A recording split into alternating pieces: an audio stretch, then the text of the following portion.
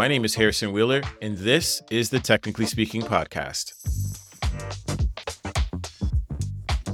I sit down with BIPOC designers, entrepreneurs, and technologists. We discuss careers, triumphs, their resilience, and the why behind their decisions. Before we get started with the show, I just wanted to plug our Patreon. If you like what you're listening to and you want to support the podcast, for as low as $3, you can contribute monthly to help support the production of the show. You can contribute today by heading over to patreon.com/technicallyspeakinghw. I'll also include the link in the show notes.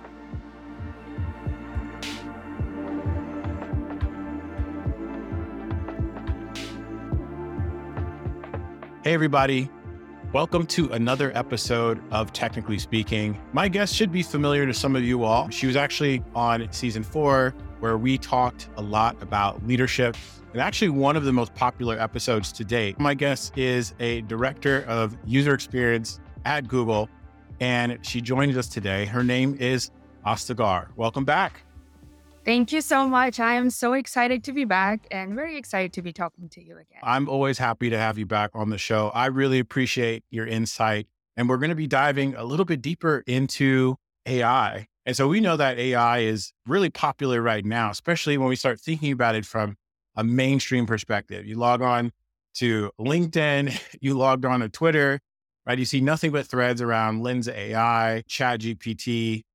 And I'm excited to really dive into it because in concept, some of these ideas aren't really new. It's just that now we're starting to see it more of a commercial sort of approach to it. But before we get into that, let's do like a quick catch up. I think we were deep in the pandemic, or I think we were still actually having lockdowns last time we were talking. Number one, I got to ask you, how's the dance studio going? Because that was an angle that I did not expect our discussion to go down. I actually ended up selling the share of my dance studios to my co-founder because honestly, she was doing most of the work at this point, but I continued to visit and continue to enjoy the studios. So the question that I had asked Aastha was, what was something she was obsessed with? And she was getting into dancing, and it was actually a pole dancing studio. And I asked, could you teach me, or what should I try to do? And I was like, wow, I did not expect that angle. So have you started to develop any new hobbies or new obsessions? Oh yes, always.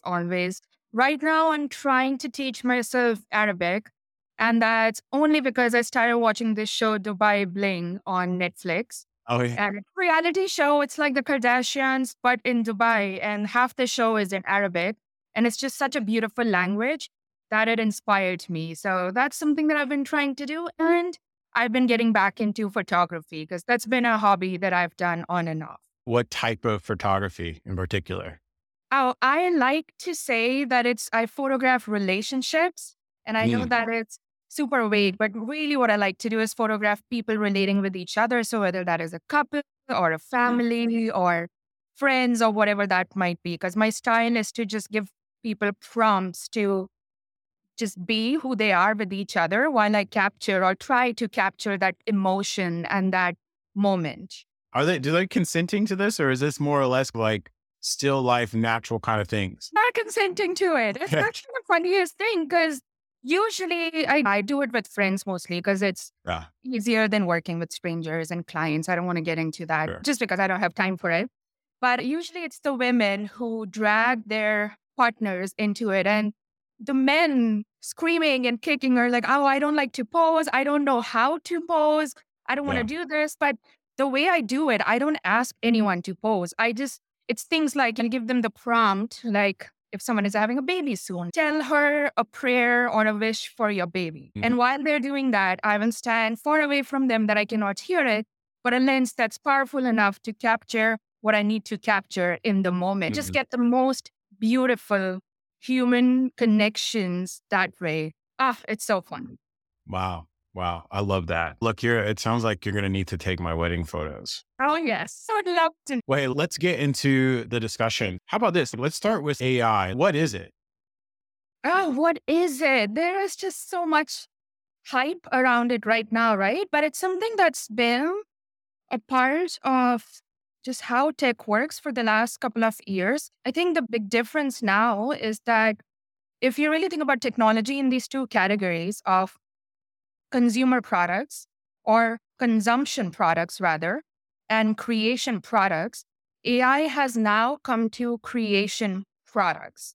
What is AI? AI is basically, from the consumer's point of view, you are giving up a lot of control. You are starting with a prompt and you are not sure exactly what the reaction is going to be. And on the other side, I know you're not asking me for a scientific explanation, but I'll just quickly say it. On the other side, it's not a deterministic set of answers, right? So it's not like there are many if-then statements behind the scene. It's not like you're always going to get the same answer. The system has learned enough using models to give you the best possible answer based on your prompt. And that might be different every single time because, like I said, it's not deterministic in nature. So it's not a one path. It's basically a web, like your brain and neurons firing together, and things connect in different ways based on how you're doing it. But yeah, it has become popular now that it has gone from consumption products to now creation products, which is when it really picked up. When I say creation products, you could upload your photos and get portraits, or you can talk to ChatGPT and it writes an essay for you. So it's creating things for you. Versus earlier, you were just consuming the results of AI as a part of Google search algorithm, let's just say. So I really believe that's why it has become this really hyped thing, because people can now see the power of it because it's in their head as they create things. Growing up, we always saw these sort of futuristic, if you will, ideas of what artificial intelligence is, specifically when it comes to, like you said, like the consumer side, the creation piece. And it feels like there's always this idea of the uncanny valley, right? Of having this avatar that looks like you, but not quite you.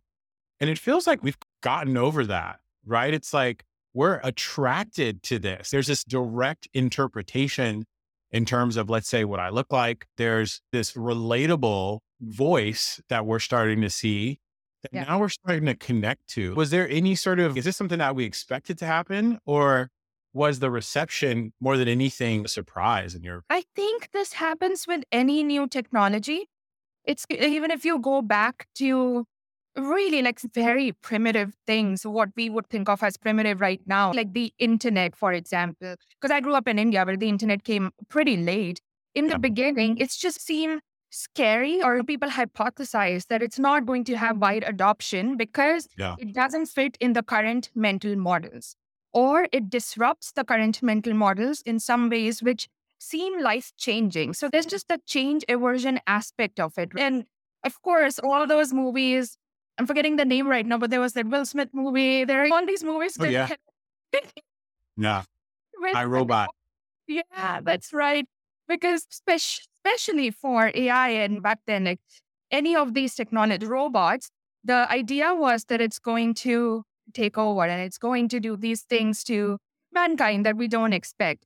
But I do believe that technology a lot of times follows a natural progression of how mental models are evolving.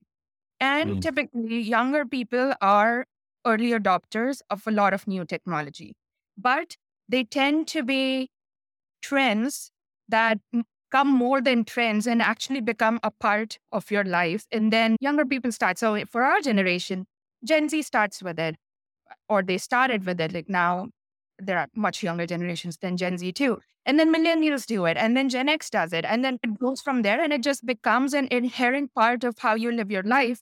And we just get used to it in a way that we couldn't have imagined 5 years ago because our mental model everything else was not put in place for us to get to this point. So if you think about, again, if you just think about something like Lensa, all the context around like TikTok filters, any of these things, or the deep fakes that first started coming out, it builds up from there, right? It's like the frog that boils in the water slowly versus dropping you in boiling water. So that's the same analogy here, that people just get more used to the idea as a mental models change with technology and context that evolves. Yeah. So basically you're saying there's now more acceptance than ever. Right. I will say this though, there's also like a conversation threads that are happening of specifically around design. Is it going to replace designers? Like, what is your thought on that? it's not just design, right? Is it going to replace designers? Is it going to replace writers? This conversation seems so familiar to me as someone who started out in graphic design. Yeah. And used to work in print. So anyone who's around my age, we probably were doing illustration or graphic design because UX design wasn't a thing back then. And there was this whole thing of, are books dead? Is there going to be any print design when there was a digital revolution back then? And I know I'm like aging myself here, but just go with it for a second. I think it is, I can absolutely see why it is threatening to people. The way I look at it, and everyone has their own opinions. Here's mine. My opinion is that AI is absolutely going to reduce the need for many manual tasks that many different professions do. It will also start doing some creative tasks. I do think for many years, though, AI will continue to play a co-pilot role in creative fields. I think if I would say on creative should see this as a really good change because it should supercharge them in what they do by automating a lot of the slog tasks that they have to go through and them still adding their creativity on top of that. That said, I know people have different opinions on this and I respect that. Two things are at the top of my mind right now. So number one, I think we should think of it as a tool. And it reminds me, I'm pretty sure you remember in Photoshop how you could create like scripts and you press the play button and that would help. But there is a younger designer that is on my Instagram that shared a story of them going to the Computer Science Museum and them having a gallery for Adobe. And what was in the gallery? It was all of the boxes, the original boxes of Photoshop and Dreamweaver behind glass. And I was like, are we really at that age? We were using her now in museum. Just a funny moment. Just a funny. Oh, that's awesome. And that's a really awesome story. I'll tell you another one because I see what you mean. And also I was thinking about it how just thinking about Photoshop for a second. I was thinking about things like Canva, right? There's a whole hype about, because in the past people have used Photoshop for design, but also other people have used it for making products that they... For sure. And Canva now does that for you. And then just yesterday, I heard about someone who's signed up for college and their major is like psychology. And they're also taking a Photoshop class. And I was really surprised about that. Like, why Photoshop class and why have they signed up for it? And they said, no, you know what? It's actually seen as a pretty critical skill. This is someone who's like Gen Alpha, like not even Gen Z. And they said, oh, it's really popular. It's a very full class. There are a lot of people. I don't know what that says about Photoshop, but that is a piece of software that refuses to go away. For sure. Yeah, it refuses to go away. Yeah, it's impressive. I will say if there were two worlds that could collide, I think having like something like ChatGPT integrate with a Canva would be massively transformative. I'm sure you've been in a situation where you've worked with a client and they want all of these assets. So you can imagine that really expediting that process. I think it's a great idea. I think you should build it, honestly. Yeah. Just do it. I want to. Hey, if there's anyone listening that is motivated, please feel free to hit me up. I've got a whole little sign up form on Technically Speaking HW. All right. I hope that you're actually working on AI projects. Maybe you could give listeners kind of a background and like, what does that entail specifically from a design perspective? Yes. And I would love to give a little bit of a context about my role. So I lead the customer engagement team at Google. It is our customer experience team within ads, basically. So we do sales, support, and marketing for advertisers. I work on the systems that enable these three things, obviously. And then we also do support for pretty much most of Google, except for a few things like cloud and such. So it's a vertical and a horizontal team. So something that we've been working on is just thinking about, as you can imagine, in all of these domains, they are pretty limited domains in that there are certain things that you would expect to get when you're talking to someone to get support or sales or marketing, right? So they're limited domains in many ways. It's not AI, ask AI anything and everything. That wouldn't make sense. But at the same time, there is a large breadth within those domains because let's just say as you are thinking about getting support from Google, there's just so many different ways in which this could be approached. There is also large just systems in place to enable all these processes at any large company, as you can imagine, right? Sales has to be a connection of the actual CRM system that this sales team is using. Then, of course, there are the people on the sales team. It has their incentive structure. Then there is the customer on the other end. There is the product that the customer is themselves using. And then there are all the organizational structures, and that's just sales. And then that times how many ever for everything else. Right. So if you think about the space, we recognize that there is a great opportunity here because see, if I'm being very reductive, and please no one take this literally, I'm being very reductive in saying this, but the whole difference between AI and deterministic technology as we know it, is that with deterministic technology, there is a limit to how much coding we can do, right? Because you cannot write if-then statements for every single thing that could happen forever. That is the big thing that AI has unlocked, that you don't need that anymore.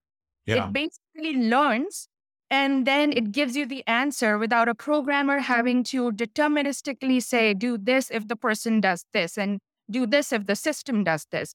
So in a very productive way, that is the big difference. So we saw that there is a lot of white space for application of AI in sales and marketing and support systems to make the customer experience a lot better than what it was when we first started thinking about this a couple of years ago, yeah?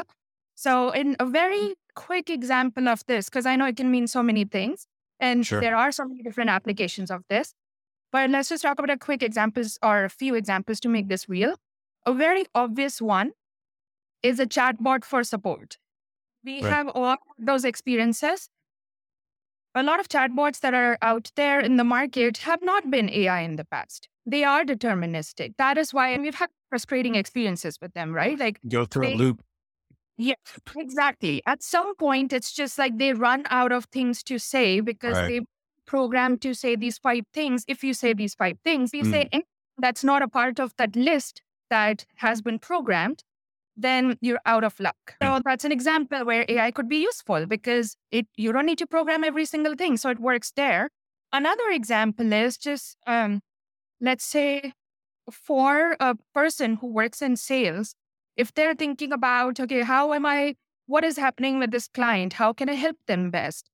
AI can just tell them that answer way quicker than have code that runs through that entire complex system and then tells them the answer. AI can catch things that that technology in a deterministic world might not have been able to catch. So for example, when COVID happened, no one expected that it would happen. So no one could have programmed things to catch the spikes and the peaks and valleys that happened because of COVID in the finance world, in advertising performance, in, I don't know, the reach of an Instagram account or whatever. But AI doesn't need to be pre-programmed, so it can catch that. So that's just another example of another application. So that's basically what we've been doing. So if I can summarize that, the opportunity is the fact that you've already had this marketplace of sales, customer support. They're able to interface, and obviously that data is logged somewhere.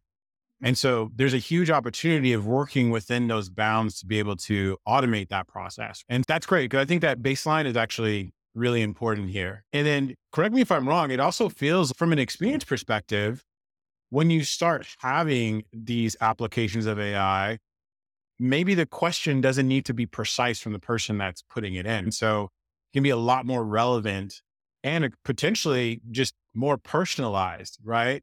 So I think that's a big thing that's missing when we go through these deterministic sort of experiences. Exactly. You nailed it. You don't have to ask things in the specific way because people don't, right? Even for simple things or seemingly simple things like, I bought something on the Play Store and I'm trying to get a refund. You would think that people might say, get a refund. They don't always say, get a refund. They even say, tell me about refunds. Do they want to understand how refunds work, or do they want a refund? So it's just like all these different qualities that you are able to tackle better or qualities with language that or prompts, intent that you're able to tackle better with AI than with traditional deterministic flow. So maybe tell me, like, what is the design sort of interaction of facilitating these types of experiences? Yeah, I think so. And start with something that's very broad. And it was one of the first things we did. And it's more from a very strategic and drawing a vision point of view. One thing that we wanted to make sure, and that we had pretty broad agreement on this, but we wanted to crystallize, right? As UXers, that whole idea of you are the keeper of the user experience, right? So how do we make sure that in this exercise of using technology, how do we not become technology forward and how do we say customer back, right? So what I mean by that, if people are not familiar, is there are like two approaches you can take, right? There's this technology and you're just like, I'm going to launch as many things as possible with this technology because I know it works and let's see what sticks and what doesn't stick, right? And I'm not saying there is an objective good or bad approach, but for us, the approach that was better because we are the customer engagement team. Because if you think about it, when people come to us, especially like in the support experience, they are not in a great mental state. Right. They come to support because they're trying to troubleshoot or they're trying to get educated about something. There's usually a problem that they're trying to solve. So we cannot be in the state of, let's give them like 10 things to play with and see what happens and see what works. Yeah. So the other approach is customer back. So what that means is you always start from a customer problem or customer goal, customer need, customer dream, whatever, right? It doesn't have to be a negative thing, positive. And you start from there and then you make the technology work and make the technology do what it needs to do to solve that customer problem. So we knew pretty early on that we wanted to be customer back, not technology forward in this case. And what we did was we established a North Star called customer first. And the whole idea behind customer first is that the customer is always first. So we start with what is it that the customer needs? And then we think about, okay, how do we solve this problem with this new technology? And very practically, and how this then breaks down into, okay, what are the teams doing, or what are the designers doing, what are the researchers doing, and so on. First, meaning, are we measuring the customer experience in a way that makes sense for every single thing that we are doing? Or do we have the right benchmarks that we're trying to get to? And it's not easy. That's one of the things which, when we first started doing this, we thought that it would be the same as doing other design projects, right? Like you have metrics for other projects, so we continue to do that. But do we need to consider other metrics when we are designing for AI technology? For example, do we need to measure trust?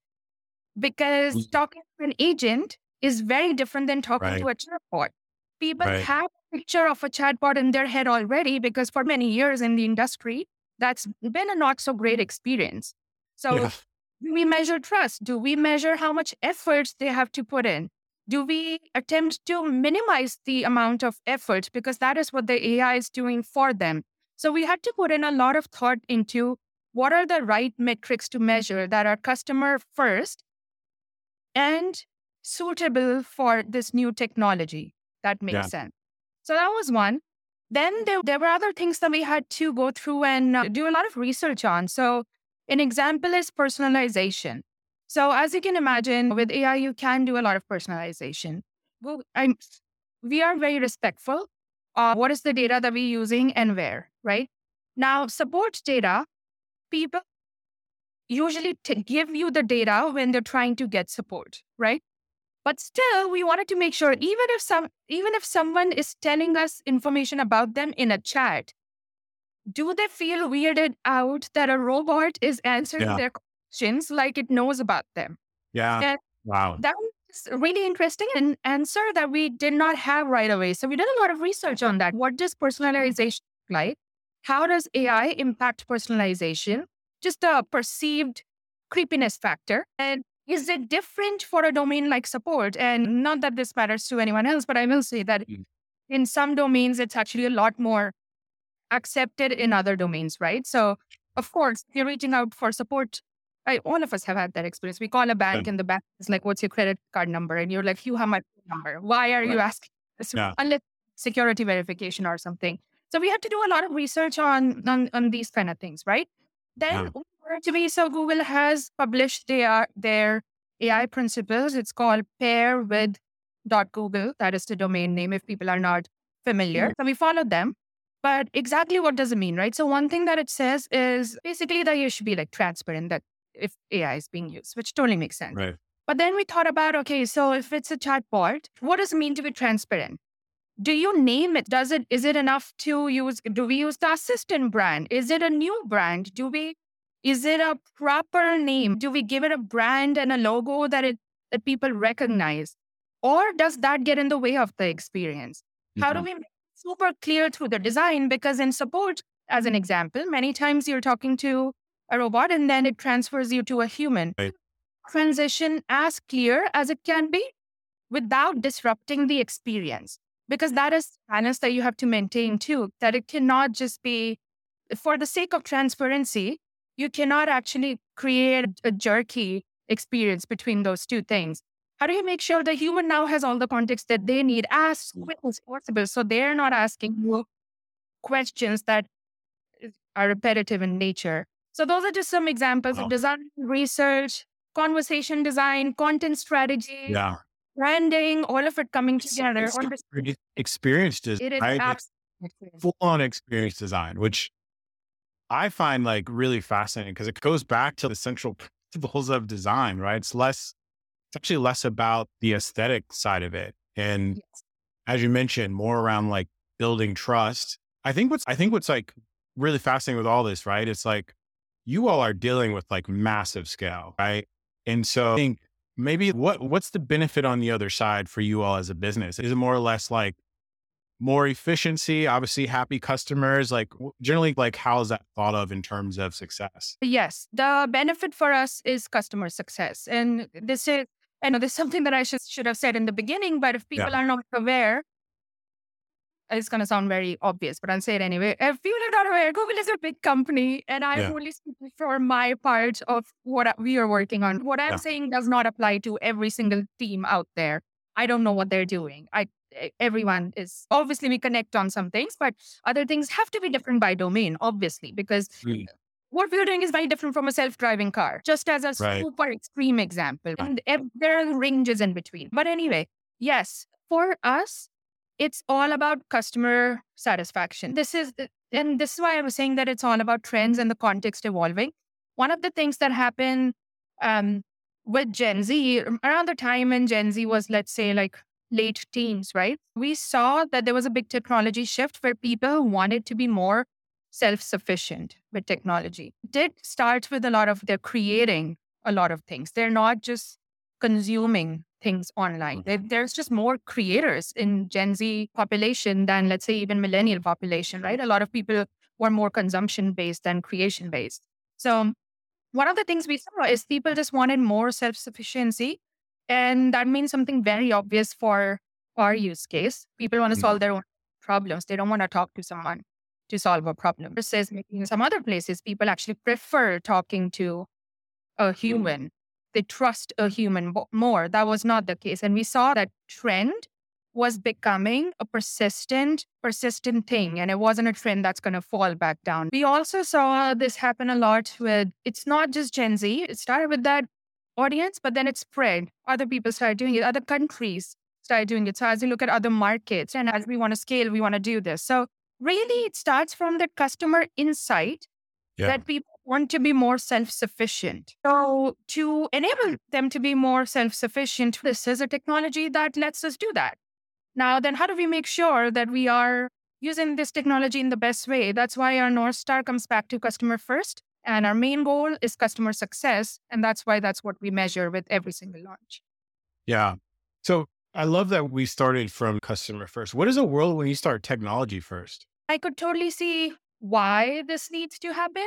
But if you think about it, I've been reading a lot of Twitter threads about ChatGPT because if ChatGPT, everyone wants to use it. No one knows how to use it. So here are 10 ways in which you can do it. Yeah. It sounds like I'm joking. That article 1,000 times already. Yeah, exactly. Technology first. There's so many examples on Twitter right now. There's this really cool technology I am just going to see what are the 20 things I can do with it. And there is nothing wrong with that. That's what I mean by there's nothing wrong with that approach. That's fine. But what happens is the ones that we hear about and the ones that succeed are the ones that find that product market fit. And usually it finds a product market fit only when customers connect with the thing, when there is a customer benefit. So I would say there are many pros and cons, but the big difference there is technology first, you typically innovate faster because you can produce things faster because you're not thinking about whether this is going to work or not. You're just like, here's a launch and here's another and here's another and here's another. And you see what works, what doesn't work. Customer first, there's a little bit more of a guarantee that it's going to probably work for the customer because you are starting from. One of the things that I can appreciate about this discussion is that you all are working within the support realm. We found really great sort of use cases.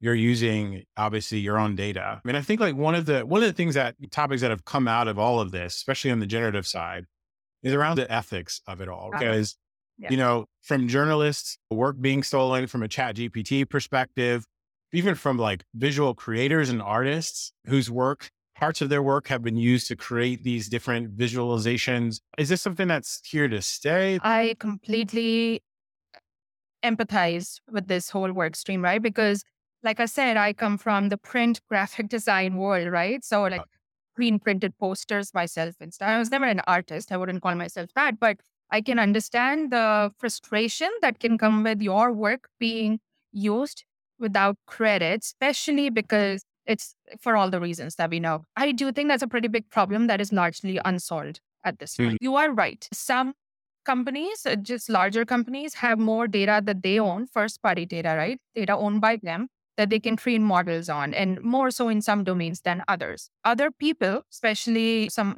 smaller companies, if they're just creating like a photo creation app and whatnot, they don't have data that they own. So they are using wherever they're getting data from for creating these models, because that's the thing with AI. You have to train the models on something, basically, right? So if you're training the models on something that is not owned by you, and you're not giving the source credit, which I can also see is hard to do because it's probably like thousands or more, right? Tens of thousands of that you're training things on. How do you give the right credit so that you are not stealing, basically? The point of leaving out credit, it's theft. It's a problem that has not been solved. I personally think we have to figure out a way to compensate people, or it has to be maybe like an opt-in thing or some way to do it, because I just think it is unethical. Personal opinion again, caveat, personal opinion. I think it's unethical to train models on third-party, second-party data without consent and make profit of some kind, or even earn out without giving credit to the source, because really that's what helped you generate the result. Yeah. Yes, I think it's a really interesting time that we're getting into, especially in this world, as you mentioned, where a lot of folks are creating for themselves. Yeah. It creates a very interesting sort of dynamic of getting to market faster with ideas and experimentation. Even when we start thinking about centralized, decentralized, does that even solve the issue? There's still an open question. It's an open. Yeah. So it'll really be fascinating to see. I do think, at least on the enterprise side of things, it will be fascinating to see how that changes industry. Obviously, there are things that are already happening. Thank you so much for sharing. If there's somebody that was looking to get into this, like, what are some things top of mind people should always have? Yes, it's a really good question. I think people have to get really good at separating out the hype from what is real.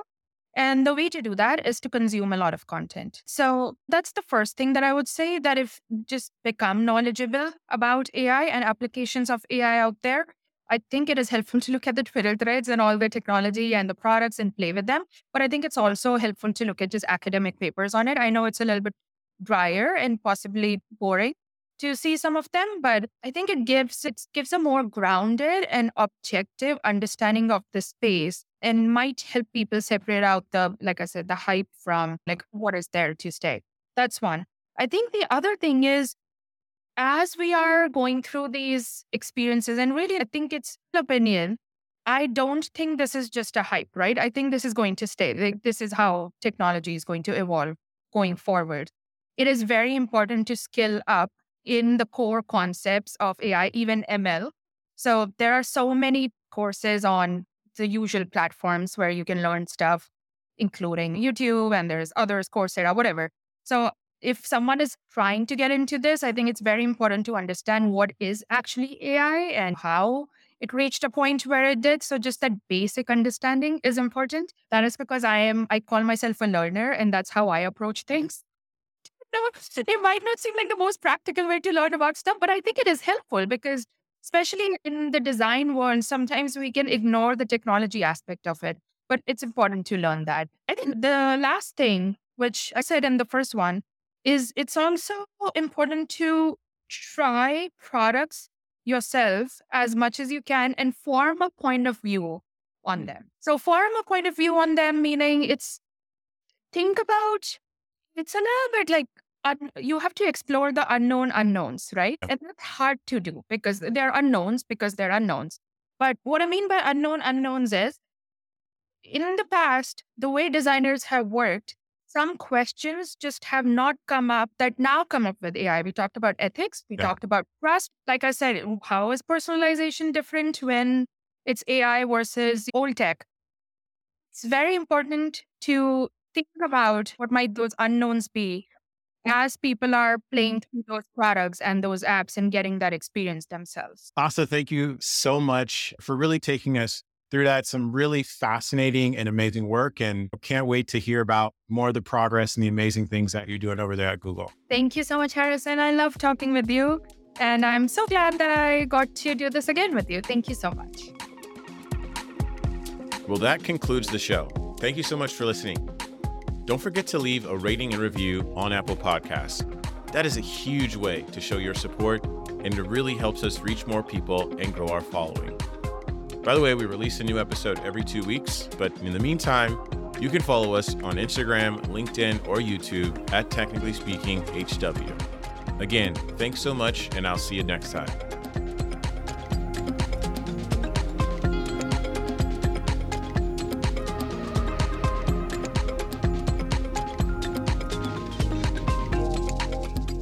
This has been a production of Technically Speaking Media.